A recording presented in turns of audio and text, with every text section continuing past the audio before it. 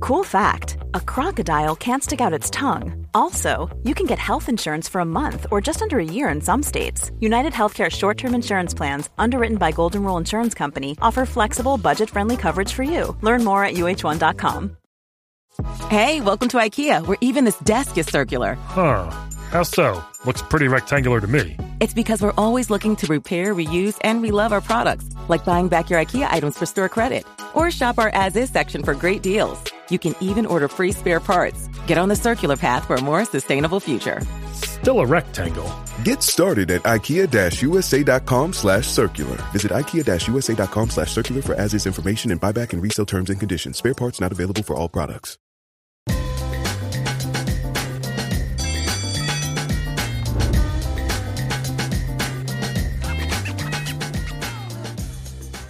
Welcome to Through the Ringer. I'm your host, Tate Frazier. It is Tuesday morning, so you know what that means. We have cousin Sal on the show. Sal, great to see you. Yeah! I'm so glad you had me back. I wasn't sure if you're going to, but I filled in, I think, for Geno Smith nicely, so you had me back.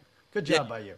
You did a great job, Sal. We appreciate that here. And if you can't tell, I am in my parents' basement right now in North Carolina with all my Christmas garb behind me. So we've had a nice little a setup here, a little remote setup, and I got to watch this Monday Night Football game at home in North Carolina. And boy, Sal, was it a good football game. It didn't start out that way. We didn't even know if we'd even have the starting quarterbacks going into this game, but Jalen Hurts decided to play, and Drew Lock played like a starting quarterback in that game. And let's just get down to it. The Seahawks, an amazing game-winning drive there, and Drew Lock is the story of this game. His fourth game-winning drive of his NFL career. I never thought I'd be saying that, Sal. What did you see in this game on Monday night? Well, first of all, your boy right in your backyard there, Bryce Young, put together a pretty good game-winning drive of his own, 93 yards, I think, before they settled for the 2-yard field goal, whatever it was. And now this might have been the best drive of the year. Was it 94, I think, for Drew Lock? And the interview of the year after the game with Lisa Salters. It was like such an oh shucks moment. It's like he actually kind of gave himself a pep talk throughout the interview. It's like, I still got it. And it was great to see. Lots of fun when you see these, these quarterbacks are not in the limelight every week shining. It's a great move. Yeah, Pete Carroll, very happy to have Kenneth Walker have a great game here, with a touchdown, 86 yards in this game. And Drew Lock, he just clicked at the end of this game. And like you said, Lisa Salters kept asking him to put into words how he felt. He couldn't quite put it into words, but you could feel how he was feeling about this big-time moment in Seattle. Always tough to win on the road, and in this particular setting, it was tough for the Philadelphia Eagles. Let's talk about them a little bit because. Well, Lisa Salters, by the way, wasn't. Yeah, you're right. She would not give up. I think she wanted him to put in skywriting what he felt in his heart, and it just wasn't happening. And then it all came out. So good for you, Lisa Salters. You persevered, and we got the answer of the year. Yeah, sideline reporters doing the Lord's work there and getting an answer from Drew Lock that we needed to hear. But let's talk about the Philadelphia Eagles, who are looking for answers right now, and. Jalen Hurts struggled in this game. 2 interceptions in the fourth quarter and 1 at the end of the game when they were trying to go down to tie it up with a field goal. Are we concerned? Are we hitting the panic button when it comes to the Philadelphia Eagles at this point, Sal? Not so much with Hurts, because I do think he was actually sick, and I think he had like 12 or 13 carries. They didn't really treat him as a sick quarterback as he was. He flew separately from the team and then got in there, and they had like design draw plays for him, which obviously helped him move the chains a little bit. But aside from the tush push, I think they gave him a little too much to do. The rest of the team is a little bit in trouble here. They're not as tough as they once were. If you look at the box score, this is a typical Eagles game, right? 178 to 100 on the ground, 23 first downs to 16. They controlled the clock by, I think, 5 minutes, and then they blew it. This is not Eagles football we're used to in the past. Yeah, Jalen Hurts, 13 carries, 82 yards, and 2 touchdowns. So he did make up a little bit there for the interceptions. But overall, if you're a Philadelphia fan, you could see the frustration on Jason Kelsey's face. There was just a lot of people on the sidelines who were very upset about what was going on. But there was one man who was very happy about what was going on. That's because he was eating in a box, and that was Big Tom. So shout out to Big Tom. He did have a nice game there in Seattle. He was a little disappointed too, but not because of what was going on in the field. There was no deli mustard in the luxury box, which is a terrible thing. You don't do that to Big Dom. They just had regular yellow mustard, and he said, "Where's my Dijon at? Where's my brown mustard? He needs something up there." So shout out to Big Dom. Honestly, getting suspended looks like it's a pretty good gig, Sal. So maybe let's try it, Tate. Let's say something awful and see if we can get suspended. Well, how about you call Rashard Mendenhall, and then we'll figure it out. And then okay, all right, I'll do that. By the way, I do want to make was it Julian Love? Is that the one with the interceptions? Two interceptions. As good at interceptions as you'll see on Jalen Hurts. That second one was crazy. Credit Brown, the other defender, his own teammate, for keeping that left foot in bounds inadvertently. If you get to see the play again, check it out. I know they looked at it for 5 minutes, but that was a spectacular play. And shout out to Troy Aikman, who called it on the ground there. I mean, he saw it live, and he said, I think the left toe got down there before the right foot got down. So an incredible interception. And also, since we're doing shout-outs here, shout out to DK Metcalf, who was basically, uninvolved in the game at any level until that last drive when he had a huge catch that led them down for the touchdown catch to Jackson Smith and Jigba. And a great day for the Seattle Seahawks and all the Seahawks fans out there, and it really helped their playoff picture, to say the least. So good news for all the Seattle fans. And now, Sal, we get to do one of my favorite things and play one of my favorite games. You know what it is. Overreactions, underreactions. Are you ready to play this week? Because we got some good ones. I'm ready to play only because it's one of your favorite games. Until you move this out of your top 5 favorite games, then we'll continue to play. Well, I appreciate that. I'm like the Drew Lock of the show right now. Just put me in the game, and I'm going to have a good time. Let's start here because Drew Lock carved this guy up. The Eagles letting Matt Patricia call defensive plays is a mistake. Is that an overreaction or an underreaction, Sal? I'm going to say an overreaction only because it drives the Patriots fans crazy that he's got a position of prominence, and that makes me happy. And look, their defense didn't look that bad until that last drive, right? They still held them under 300 yards. It would have been like 210, 220 if not for that last drive. But I can't believe it was such a secret, like that they hired this guy. It was really big. It's not like they gave Big Dom the position at a Christmas party. Everybody was boozed up and they made a mistake. This is a guy with a name, Matt Patricia, like him or not, personality-wise. They gave him the position. They try to hide it, which is weird to me. Yeah, and he's got the pencil back in his ear, and obviously, I mean, he's had the experience, won Super Bowls with Bill Belichick, was a head coach in Detroit, so he has the experience, but calls cover one robber there, gets a man on an island, and Jackson Smith and Jigba makes him pay. So Matt Patricia, even though he did have a good game prior to that last drive will haunt the Eagles fans as they look back at the tape. Let's keep it pushing here, Sal. The Ravens are going to win the Super Bowl. Simple as that. Overreaction or underreaction? Going to win? Oh, I thought they were going to. Oh, they're going to win. No, they're going to win the Super Bowl, Sal. Here. They're going to win the Super Bowl. Well, no, I don't think so. In fact, they'd have to get through the team they're playing this week, and they could lose by 40 to them. So I'm going to say that's an underreaction for now. Although for the AFC, they are putting it together. They have everything they need. They're running the ball. I know they got the kid out with the ACL injury. That's not good, Mitchell. But Lamar Jackson seems to have things under control, seems to be a quarterback that's not going to blow leads. My big question is the Mark Andrews absence, is that going to be big? But likely is stepping in and doing a nice job. I think defensively, as long as they're healthy, they're as good as the other teams in contention, the Chiefs and the Dolphins. I don't know about the Bills if they're even going to make it in. So they're the team to beat in the AFC, I believe, for now. I wouldn't say they win the Super Bowl, though. Yeah, they have clinched a playoff spot, the only team in the AFC to do so. I do think OBJ is a nice wild card factor for them. He's looking like the OBJ that we saw when the Rams won the Super Bowl. So something to keep an eye on there. Another guy to keep an eye on, Gardner Minshew. And here we go, Sal. Gardner Minshew will lead the Colts to a playoff win this season. Overreaction or underreaction? I'm going to say overreaction. And maybe this is biased because I have the Colts to not make the playoffs because I thought they were dead to rights beginning of the year. Right. Obviously they had trouble with the owner and the whole thing with Jonathan Taylor, and Jonathan Taylor doesn't even really play, and Anthony Richardson is out. I mean, how are they even really doing this? They're probably going to make the playoffs, but to say they're going to win a game, if I'm a 2 seed, if it'd be either the Chiefs or the Dolphins, that's the team I'm least afraid of, the Colts coming to town. If you look at the others, I'd rather have the Colts than a team like the Browns or a tough AFC North team who's going to play defense and grind you out. So I'm going to say overreaction. And as Bill Simmons like to say, there's some teams that are happy to be here. I do think Gardner Minshew and the Colts in the playoffs would be very happy to be here. He and his mustache are happy to be here. That's what he'd say. Yeah, that might be an exact quote. Maybe we'll just use that for the show. We'll sub that one in.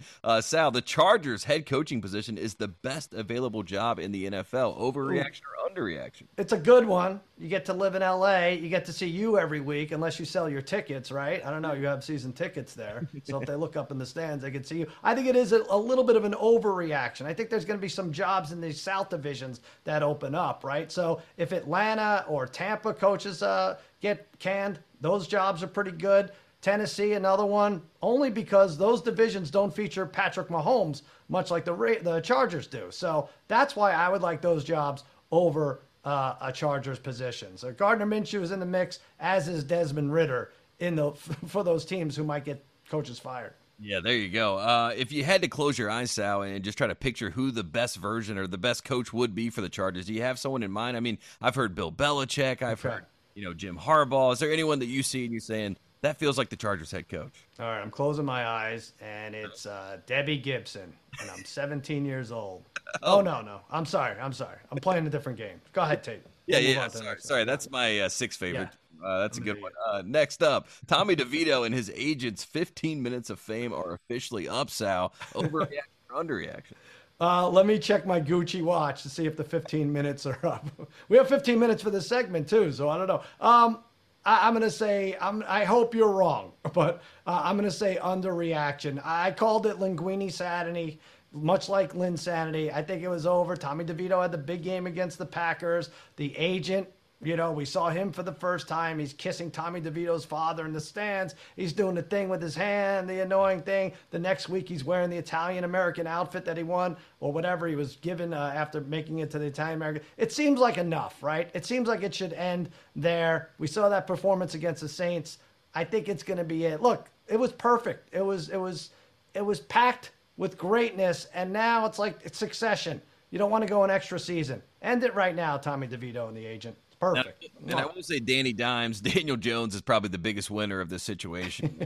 He's probably the biggest one celebrating. He's the one that wants the 15 minutes to be up right now. But the Tommy DeVito run, you called it Linguini Sanity. I thought that was a good name for it. I should get so much more credit for that, Tate. That's so good. I mean, what compares to that? But go ahead. I'm not. And how did no one celebrate that? You know what I mean? In the world of aggregators, I thought everyone would jump on that, Sal. Thank you, buddy. Yeah. Shout out to Tommy DeVito. Shout out to his agent. It was fun while it lasted. I saw Todd McShay was upset with the Italian stallion of sports agents from their high school days. So maybe he's got a second 15 minutes when he puts it.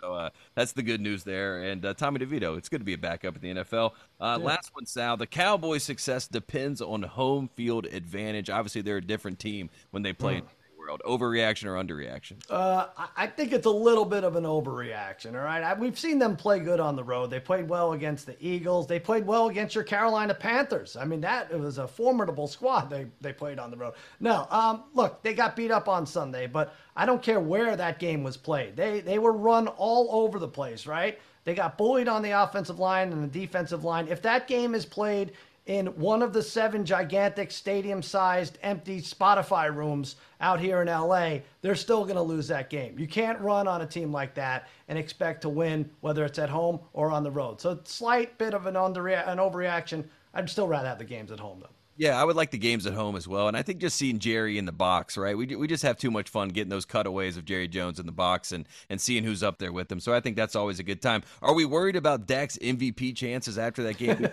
That's it. MVP conversation? No, I know.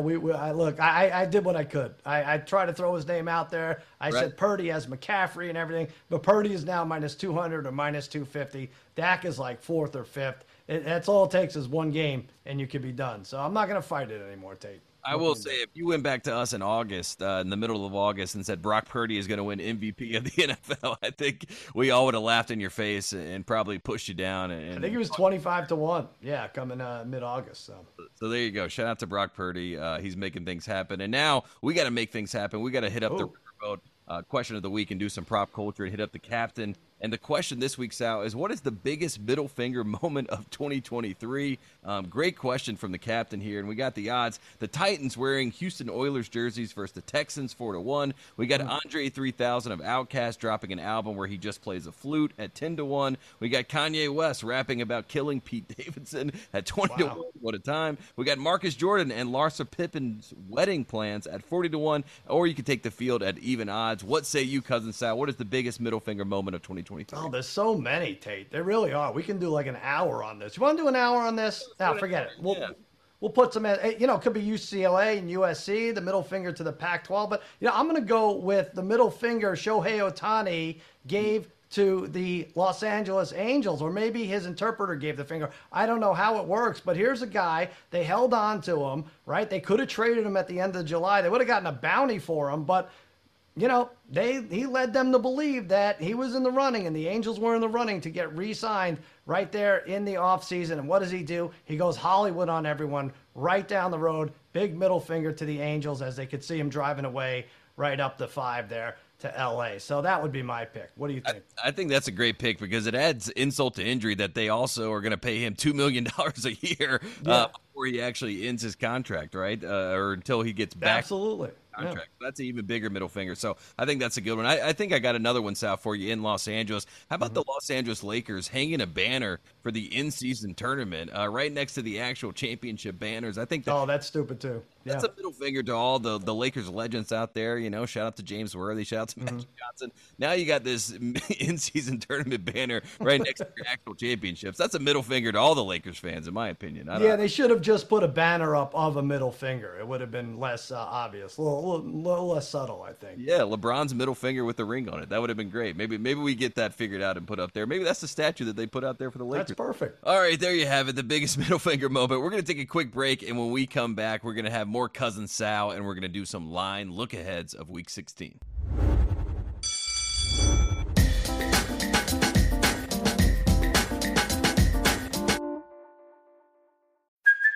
Hey, it's Kaylee Cuoco for Priceline. Ready to go to your happy place for a happy price? Well, why didn't you say so? Just download the Priceline app right now and save up to 60% on hotels. So whether it's Cousin Kevin's Kazoo Concert in Kansas City, go Kevin, or Becky's Bachelorette Bash in Bermuda, you never have to miss a trip ever again. So download the Priceline app today. Your savings are waiting.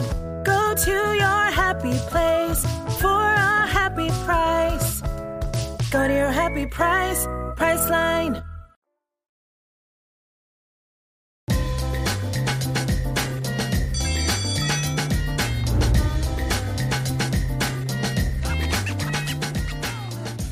Welcome back to Through the Ringer. We're still here with Cousin Sal, and we're doing what we always do. We're doing some line look-ahead, Sal. Are you excited for this? Are you fired up? I'm ready to go. Yeah, I like to look back and try to make money on the games I lost, but looking ahead is also good. So let's do it. Yeah, I love hindsight. Hindsight is the best vision that anybody could have, and a lot of people in the sports world, they love hindsight as well. Let's start with some look-aheads, though, because that's what we like to do here. We got the New Orleans Saints taking on the Los Angeles Rams. Rams -4 in this game. Rams in the playoff picture right now as the 7th seed. How do you feel about this line, Sal? Well, it's gotta be better than last Thursday's garbage game. Please. But anyway, back here in LA, the Rams, I think 4 is fine. I think I guessed like 3.5, but Saints have their work cut out for them. They just don't move the ball up and down the field like a real playoff team would and should, but their defense is good. A lot of studs though on the offensive line end for the Rams. I can't think about this game without remembering that terrible 2019 game. Of course, I had the Saints, the non-PI call that killed me in the NFC Championship game. And Tate, had the Saints won, I had so much money, I would not be sitting here with you right now. I might be sitting with you, but I'd have like a gold beanbag or something. It would be different for sure. If I remember correctly, I think you lost your house on that bet or something like that. There was something nefarious that was happening on the back end, and Sean Payton still hasn't gotten over that game, and I don't blame him for that fact because it was a little incredulous. Let's track to the future here, Sal. We got the NFC South winner right now. Tampa Bay is the favorite at -135. You can get New Orleans right now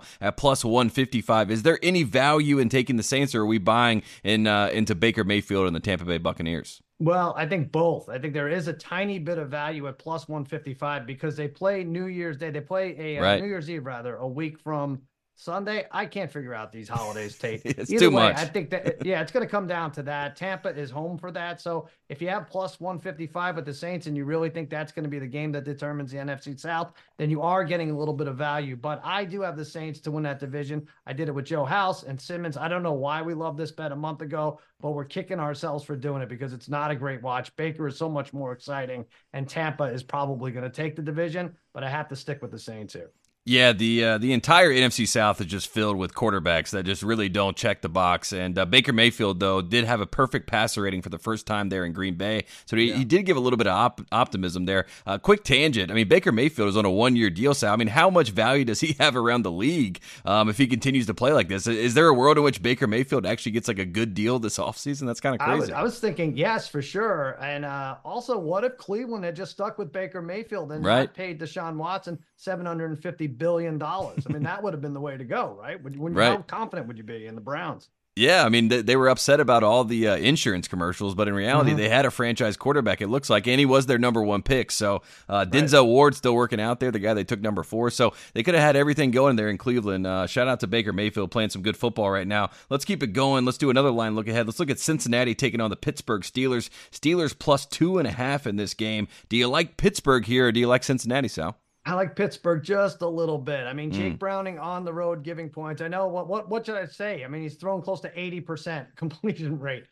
He's been great. They have the game advantage over the Steelers, but we're finally going to find out if Mitch Trubisky and Mason Rudolph are the same person. I don't think they are. I don't think they are. I've actually seen them both in a different room together. They're going to be in the unemployment line together probably down the road. I think I'm going to go Steelers here. I hate it, but I think I'm going to. Yeah, I think they start a podcast with each other. And Jake Browning had a nice little moment there. After the Vikings game, he told the story about how he got cut. Said he didn't want to, get too excited before the game, and it was nice to see him to have his kind of redemption there in the press conference. Let's track to the future. Cincinnati to win over 9.5 games right now. If you take yes, you can get that number at plus 164. If you say no, it's at minus 205. Do you like taking yes here and betting on Jake Browning in Cincinnati? I might like the yes. I'm going to contradict myself a little because I'm saying take the Steelers plus the points here. But I will say this, Tate, you got to do some shopping during the holiday season, right? Yeah. So if you like over 9.5, that's better than the Cincinnati Bengals to make the playoffs. To make the playoffs is plus 176. To go over 9.5 is plus 164. There is a world where a 10-7 team gets left out of the playoff picture in the AFC side. So I would rather have the over 9.5 than to make the playoffs bet. Shop around, Tate. Don't be stupid. Yeah, go shop around. And, you made a great point there because the tiebreaker could hurt Cincinnati in the end because of that slow start, especially in the division. So there's some value just taking them to win 10 games, and you don't have to worry about the playoff implications and the tiebreaker rules. Let's stay in the AFC North. Let's talk about the Cleveland Browns taking on the Houston Texans. Texans minus 2.5 in this game. How do we feel about Houston here, Sal? The line is laid out as if C.J. Stroud is playing, so you have to trust it there. I don't know what to think of Joe Flacco. He looks so good and so bad at times, right? So as far as a quarterback that threw 3 interceptions, he really did make some nice downfield throws. So you can't count the Browns out. They are in the driver's seat. I think they're going to get to 10 wins, and the Texans are right there. I've pushed for DeMeco Ryans to be the coach of the year. And if he's doing it with not even Davis Mills, right? Case Keenum, you got to really consider him at this point. But I think 2.5 is fair if it is Stroud calling plays. Yeah, I like that. Let's track to the future. Let's look at the AFC South because right now Jacksonville, who just lost to the Ravens this past Sunday, now we got a nice little tie there, but Jacksonville still is the favorite at minus 130. We got the Colts at plus 260 and then we got the Texans at plus 270. Do we buy the Houston Texans if they do have C.J. Stroud being able to backdoor their way into winning this division? I think it's tough because they lose the tiebreaker, as do the Colts to Jacksonville. It comes down to who has the most luscious locks, I think, as for a quarterback, and that is Trevor Lawrence. Trevor Lawrence not out of concussion protocol just yet. Of course, it's Monday, so that could be a problem. But even if he doesn't play this game this weekend, they have the Panthers and the Titans. Those are the last 2. If they take 2 of the last 3, I think they're in good shape, and minus 130 is not a bad price. Yeah, it's a good number, good value there. Just going back to the Cleveland Browns and Joe Flacco. What about Joe Flacco, comeback player of the year? I haven't heard a lot of conversations about that, Sal, but I don't know if there's a bigger comeback than Joe Flacco being a starting quarterback on Sundays. I mean, that's been one of the most shocking revelations of the season, at least from my vantage point. I thought Baker was up there, too. I brought that up with Simmons the other day. Baker, Lamar is up there, but I think because nobody really, really emerged out of this group, DeMar Hamlin sits at the major favorite at minus 600. So, I mean, you have to be heartless to take it away from him at this point. Yeah, you cannot take it away. He's been the big favorite the entire season. You and I have been trying to figure out what this award is, but it seems like it should be called the DeMar Hamlin Award. All right, Sal, next game, we got the Detroit Lions taking on the Minnesota Vikings. Vikings getting 3 points, plus 3 in this game. Who do you like in this one? Well, I think it's a little bit of a trap game. We saw everything we needed to out of the Lions. That way they came out of gangbusters against a hot Denver team. Maybe they regress a little bit here against the Vikings team that needs it more. Detroit, don't forget, they're not going to get a 1 seed. They're not going to catch the 49ers, and they're not going to get a 4 seed. They're not going to drop to those 7-win, 7-loss teams in the NFC South. So they're going to get a 2 or 3. I don't think they care or know if they want a 2 or 3 seed. Means more to the Vikings. I feel like this is the right number. Remember, Detroit gave the Bears 3 on the road, and that didn't work out great. So be a little wary. Be cautious of taking those Lions this week. And it's a tough place to play, U.S. Bank Stadium there in Minnesota. Yeah. So that'll be a fascinating game. Let's track to the future. Vikings to make the playoffs. Yes, right now you can get it plus 100. No, minus 122. Are you buying the idea of the Minnesota Vikings making the playoffs, Sal? I bought it. I already bought it. It was a preseason futures bet of mine. Another one I'm not proud of. So I do have the Vikings to make the playoffs. And, I'm not jazzed about it. They won all their one-score games last year. They seem to be losing all of them this year. That was a tough one Saturday against Cincinnati. Nick Mullins did a lot of things right, but he could not convert in overtime on 3rd and inches and then 4th and inches, and that was the difference there. They have the Lions. What do they have? They have to split with the Lions. They have 2 this week and week 18. They have to beat the Packers at home. That's the path. That's the only way they're going to do it. I think they barely get it done. Well, that's all you got to do. You got to have a path. So the fact that the Vikings do have a path, I like yes at plus 100. So there you go. Let's talk about your Dallas Cowboys. They're taking on the... Okay, we don't have to. We can ignore it. We got the Dallas Cowboys taking on the Miami Dolphins. Dolphins minus 1.5 in this game. This should be a fascinating game. Do you believe in the Cowboys on the road, Sal? Obviously just struggled against the Buffalo Bills. Well, the only good thing is that I think the Dolphins got bullied by the Bills more than the Cowboys did, if that's possible. But right. I did not like what I saw in the line of scrimmage. I did not like what Mike McCarthy put forth. And, of course, I wasn't impressed with Dak's performance here. This is a weird game because neither team, it's not a must win for either team. I feel like the Dolphins are going to cinch up that AFC East, and then seeding, you never really know. I don't think they're going to catch the 1. Dallas is going to be locked into the 5. I'm pretty sure about that. I think it's a fair line. I thought there would be public money on the Cowboys going in, but this is a good game. It's going to be a good test. And for the Cowboys' sake, I hope Tyreek Hill just sits it out. Get some more rest, Tyreek. Yeah, rest Tyreek. Just sit out and let the Cowboys get back on track. Let's track to the future here. Let's look at the NFL Offensive Player of the Year. Right now, Christian McCaffrey is the favorite at minus 160, and Tyreek Hill, as we aforementioned, he is there at plus 125. Is there some money there that you can make on betting Tyreek Hill, or is it kind of a foregone conclusion that McCaffrey is going to be the guy? Well, it's so close. I mean, right, between these two, I don't know what you're watching. If you say, oh, it's definitely McCaffrey or it's definitely Hill. Well, you might be a fan of the 49ers or the Dolphins if you're making those arguments. It might be something like that. But the fact that Hill sat out last week, that really could be the difference. They're that close. Like Hill was about to or on pace to break the receiving record. McCaffrey just scores every week. You can't ask for more out of either player. So you're asked really, do you go with the guy whose quarterback is being considered for MVP, or do you go with the guy who has a running back teammate who has 20 touchdowns? I ask you, Tate, which one do you go with?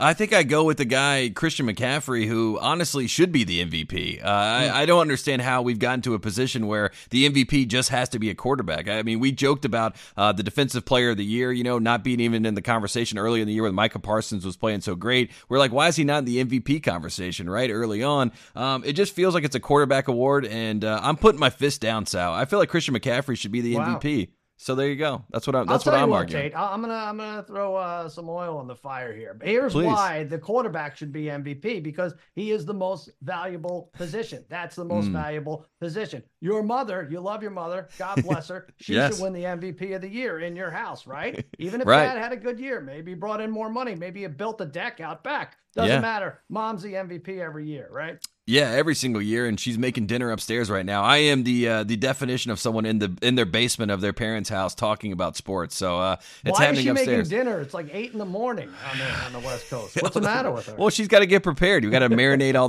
the stuff. Okay. Sal. You know how it goes. Last game for us to look ahead. We got the Las Vegas Raiders taking on the Kansas City Chiefs. This line is eye popping to say the least. Chiefs minus 10 in this game. How do we feel about the Raiders taking on Kansas City, Sal? Yeah, Kansas City beat them 31-17. I don't even think it was that close the last time they played. They have to get it going. They have to get it together. Even beating the Patriots, that looked bad for a minute. I mean, Zappe went 16 for 18, so there's no quarterback that could really put up bad numbers for sure against this Chiefs defense, and I still think they need to catch some play. Listen, this is a money line play for me for the Chiefs if you can find 2 other dance partners for it. But otherwise, I'm staying away from this spread. Yeah, this is an absolute stay away from my vantage point. Let's track to the future. Kansas City Chiefs win total at 11.5. You can take the over at plus 100 or the under at minus 122. Is there any value in believing in the Chiefs to win 12 games this season, Sal? I don't think there's value because you could take it game by game and get there. They have to win 3 in a row. Obviously, they're 9-5. So to win 6 years in a row to hit 12 or more games, which is astounding, they have to win their last 3. Raiders, Bengals, and at the Chargers. That's let me spell that out for you. O'Connell, Browning, and Easton Stick. They should get it done for a 6th year in a row, despite the fact that Kadarius Toney seems to be playing for the other team every game. Yeah, Kadarius Toney is the most valuable player for the opposing team. That is what he's going to win this year. Sal, let's do the Tate debate. This is something that we've had a lot of fun with. I come up with something off the board. We're going to do an over-under here. I don't know if you saw this. The Panthers game this past Sunday against the Falcons, despite winning the game, Sal, tickets were going for as low as 45 cents to get into the building. Club-level seats are around $44. There's been no report at the actual attendance, but I did pull up the lowest attended game, and they started doing attendance back in 1992. So the lowest attended NFL game was December 15th, 1996. The Houston Oilers, who are not even an NFL franchise, hosted Cincinnati, and there was 15,000 fans there. I do not think there were 15,000 people there in Bank of America Stadium.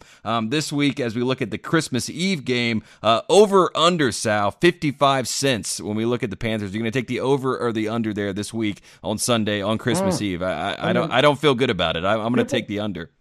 People probably think you're making that 45-cent number up. No, I'm not. That is what it was going on the secondary market. Yes. I think David Tepper, if he's smart, and he's not, he needs to lower these prices. They have to be in the 34 to 37 cent range, Tate. That's the only way anyone's going to get there. You're only a few miles down the road from there. How much would they have to pay you to go to this game? I think the gas money to get there, Sal, would actually cost a whole lot more than getting into the building. So that would be the real big problem. But these are Great Depression, prices. So, and it is a Great Depression for everybody that's watching Panthers football right now, despite the wind on Sunday. So it does check out in that sense.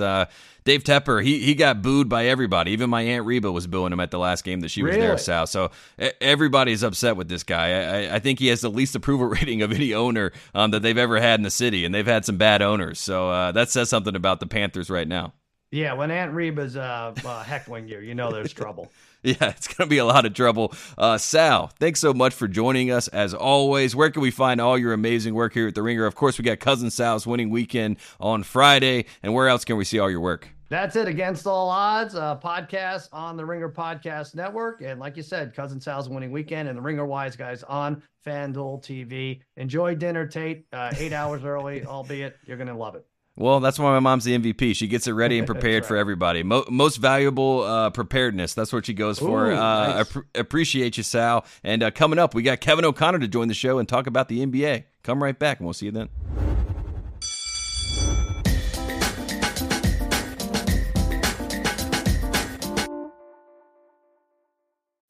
As a plant-based cheese company, Daya has never talked about beef in an ad before. Because someone somewhere once had a beef with saying beef and plant-based together. So putting a slice of Daya cheese on a beef burger, not okay. Well, our delicious melty cheese has a beef with your beef about beef. Because any step towards plant-forward eating is a step in the right direction.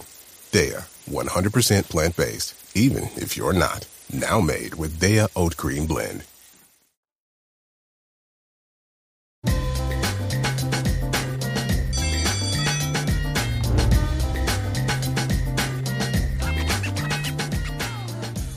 Welcome back to Through the Ringer. Joining us now, you know him from all over the Ringer universe, but mainly for being our expert on all things NBA. He is the great Kevin O'Connor. KOC, good to see you, man. Great to see you too, Tate. How you doing?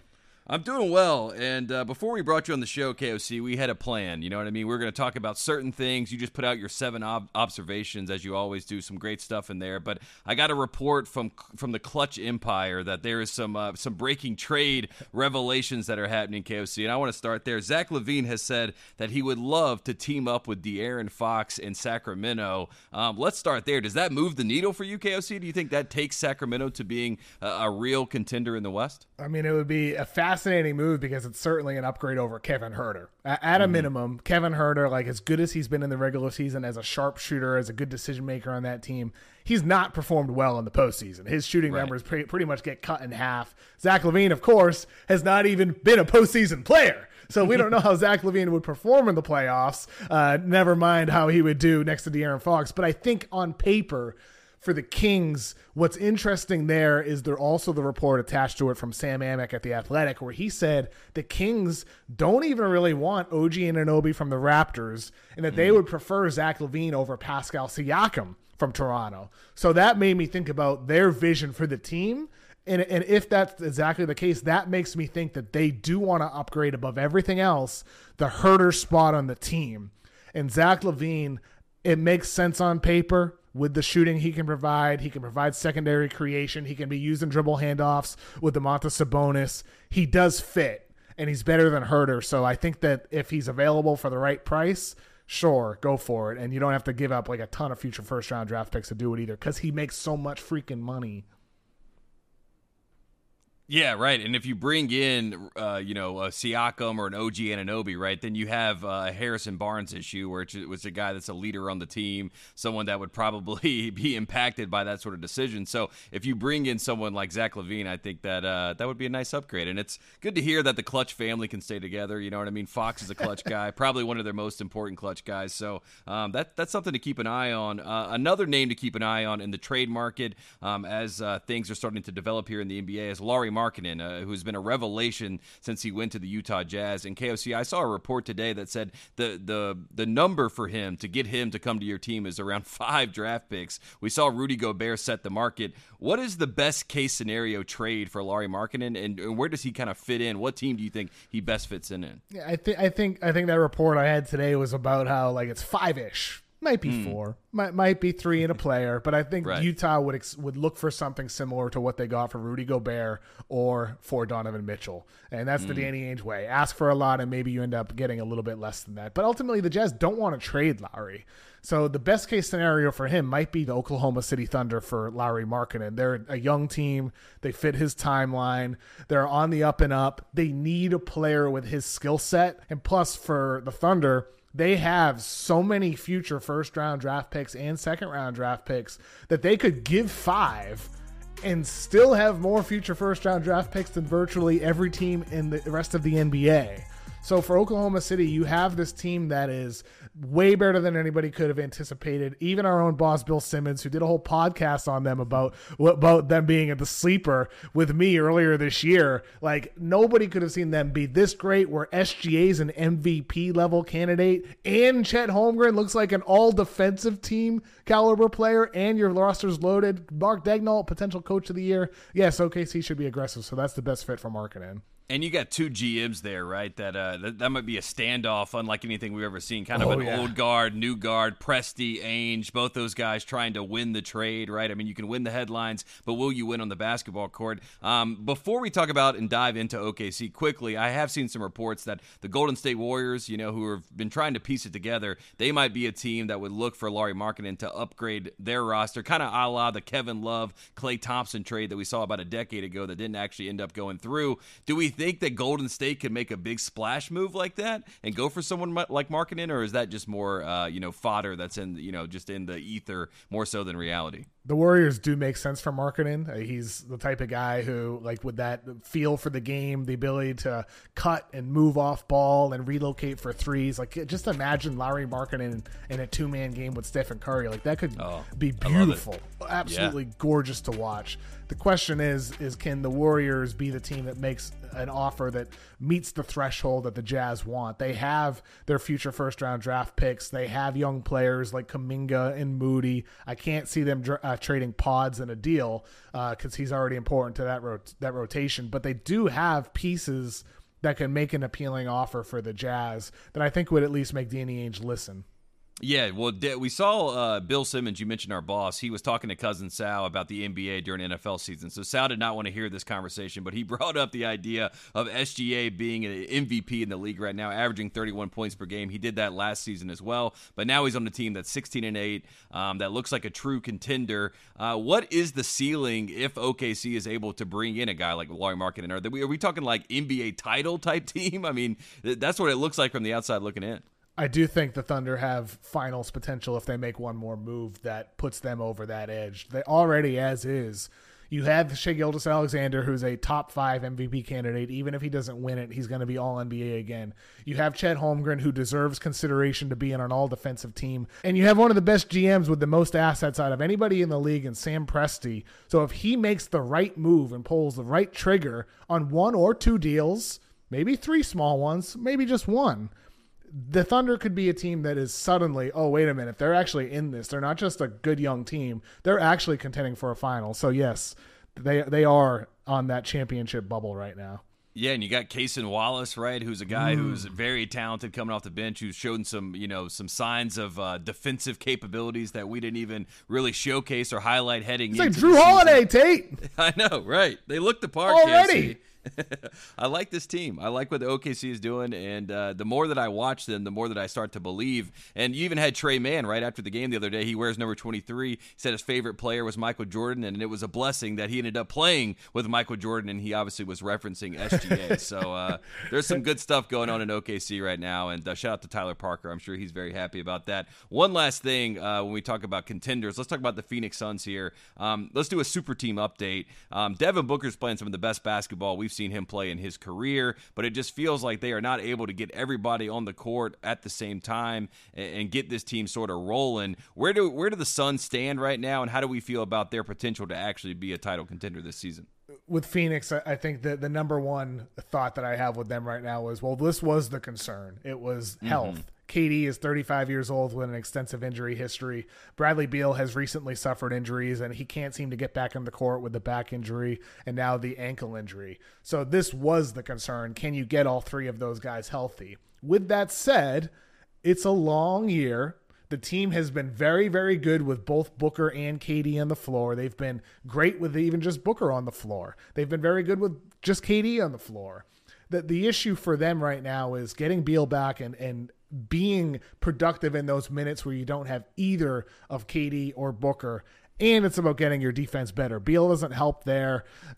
That still is going to be a concern, but they didn't build their team to be a defensive team. They built it to be an offensive juggernaut, and you can't be that until you get the guy that you heavily invested in Beal. So in some senses, this is exactly what everybody worried about, but on the other side of it, like, I also just want to wait until we actually see Beal, KD, and Booker play more than 24 minutes together to actually properly assess this team with what they imagined it to be. And Kevin Durant right now, 35 years old, but he doesn't look it. He looks great. He looks like he's fully in form, playing at that level, top 10 player, top 5 player, whatever you want to say. So that is encouraging, but they are in a win-now timeline, right? So is there any chance that Phoenix makes some moves before the trade deadline, or are they just going to wait and see? Maybe guys off the waiver wire. Yeah, they better be hoping for some waivers, because you look at their current asset collection. They have no rights to any of their future picks. They have like a handful of second-round picks from other teams. Their best player asset on the team is Nasir Little, who, all due respect, I like Nasir Little. Me too. He's a solid role player. But he's a solid role player, and he's not a guy who's going to get you anything significant in a trade. So for Phoenix, they don't have a lot of wiggle room. Waiver wire has got to be exactly as you said, Tate, what they end up going for. Well, there you go. We're going to take a quick break, and when we come back, we're going to talk about the Lakers and the Celtics, of course.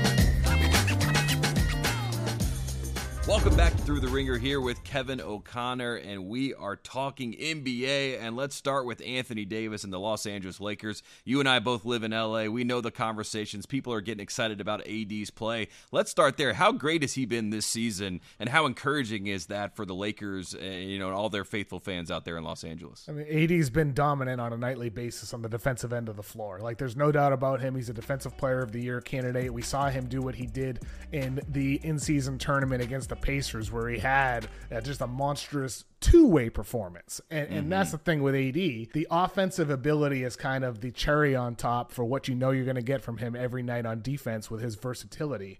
Offensively, he comes and he goes. I think that's always going to be the case with AD.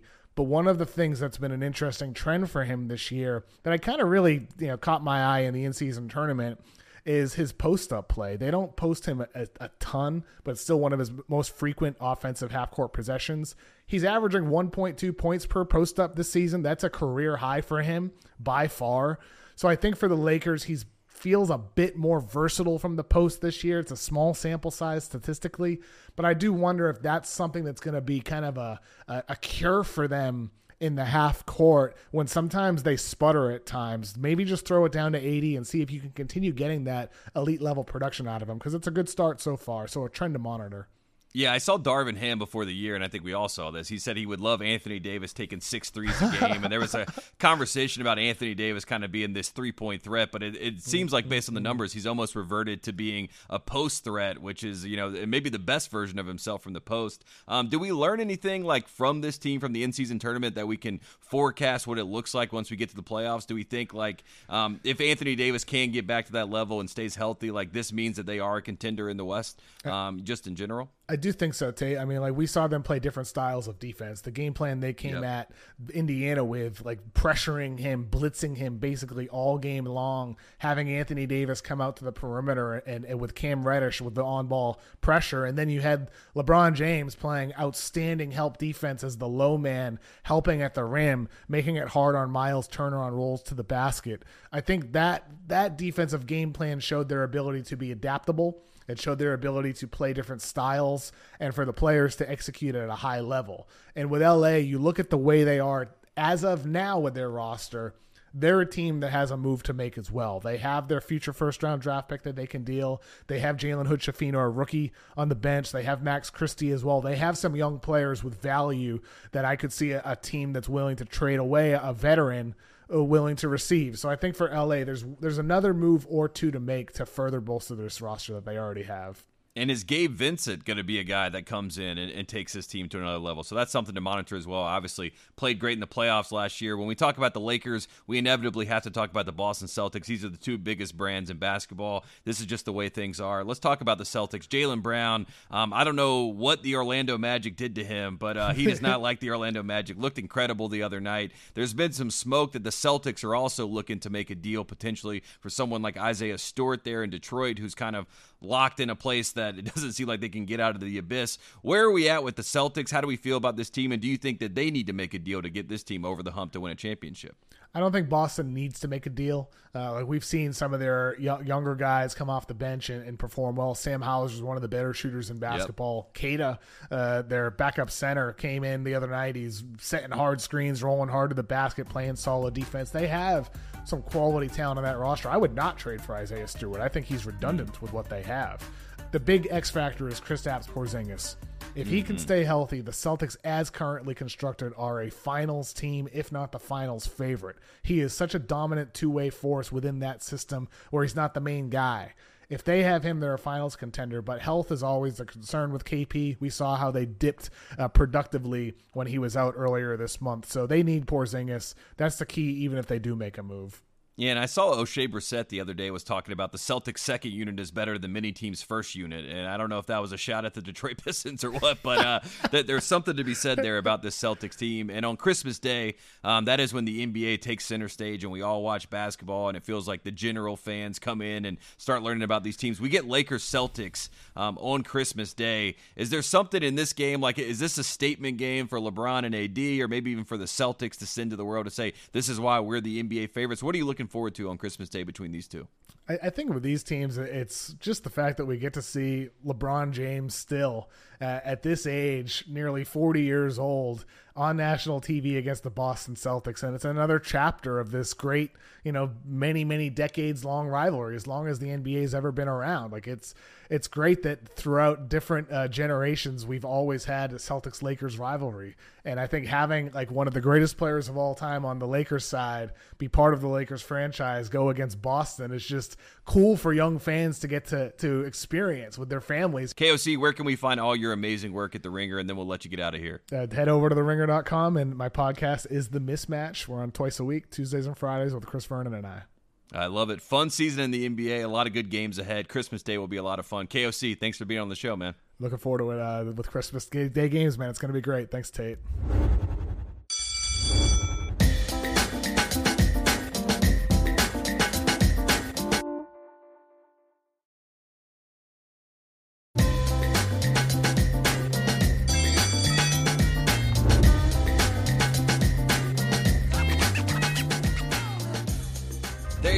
Thanks to Cousin Sal. Thanks to Kevin O'Connor for coming on the show. Always have a good time when those guys come through. And if you're, watching the show, then get ready, because on Friday we will be back with another edition of Through the Ringer. We'll have Nora and a special guest talking NBA Christmas Day games. That is Howard Beck. So it's going to be a fun show. Excited to have that. And watch Cousin Sal's winning weekend as well. So stay tuned in on All Things FanDuel TV. And again, we will see you on Friday here at Through the Ringer.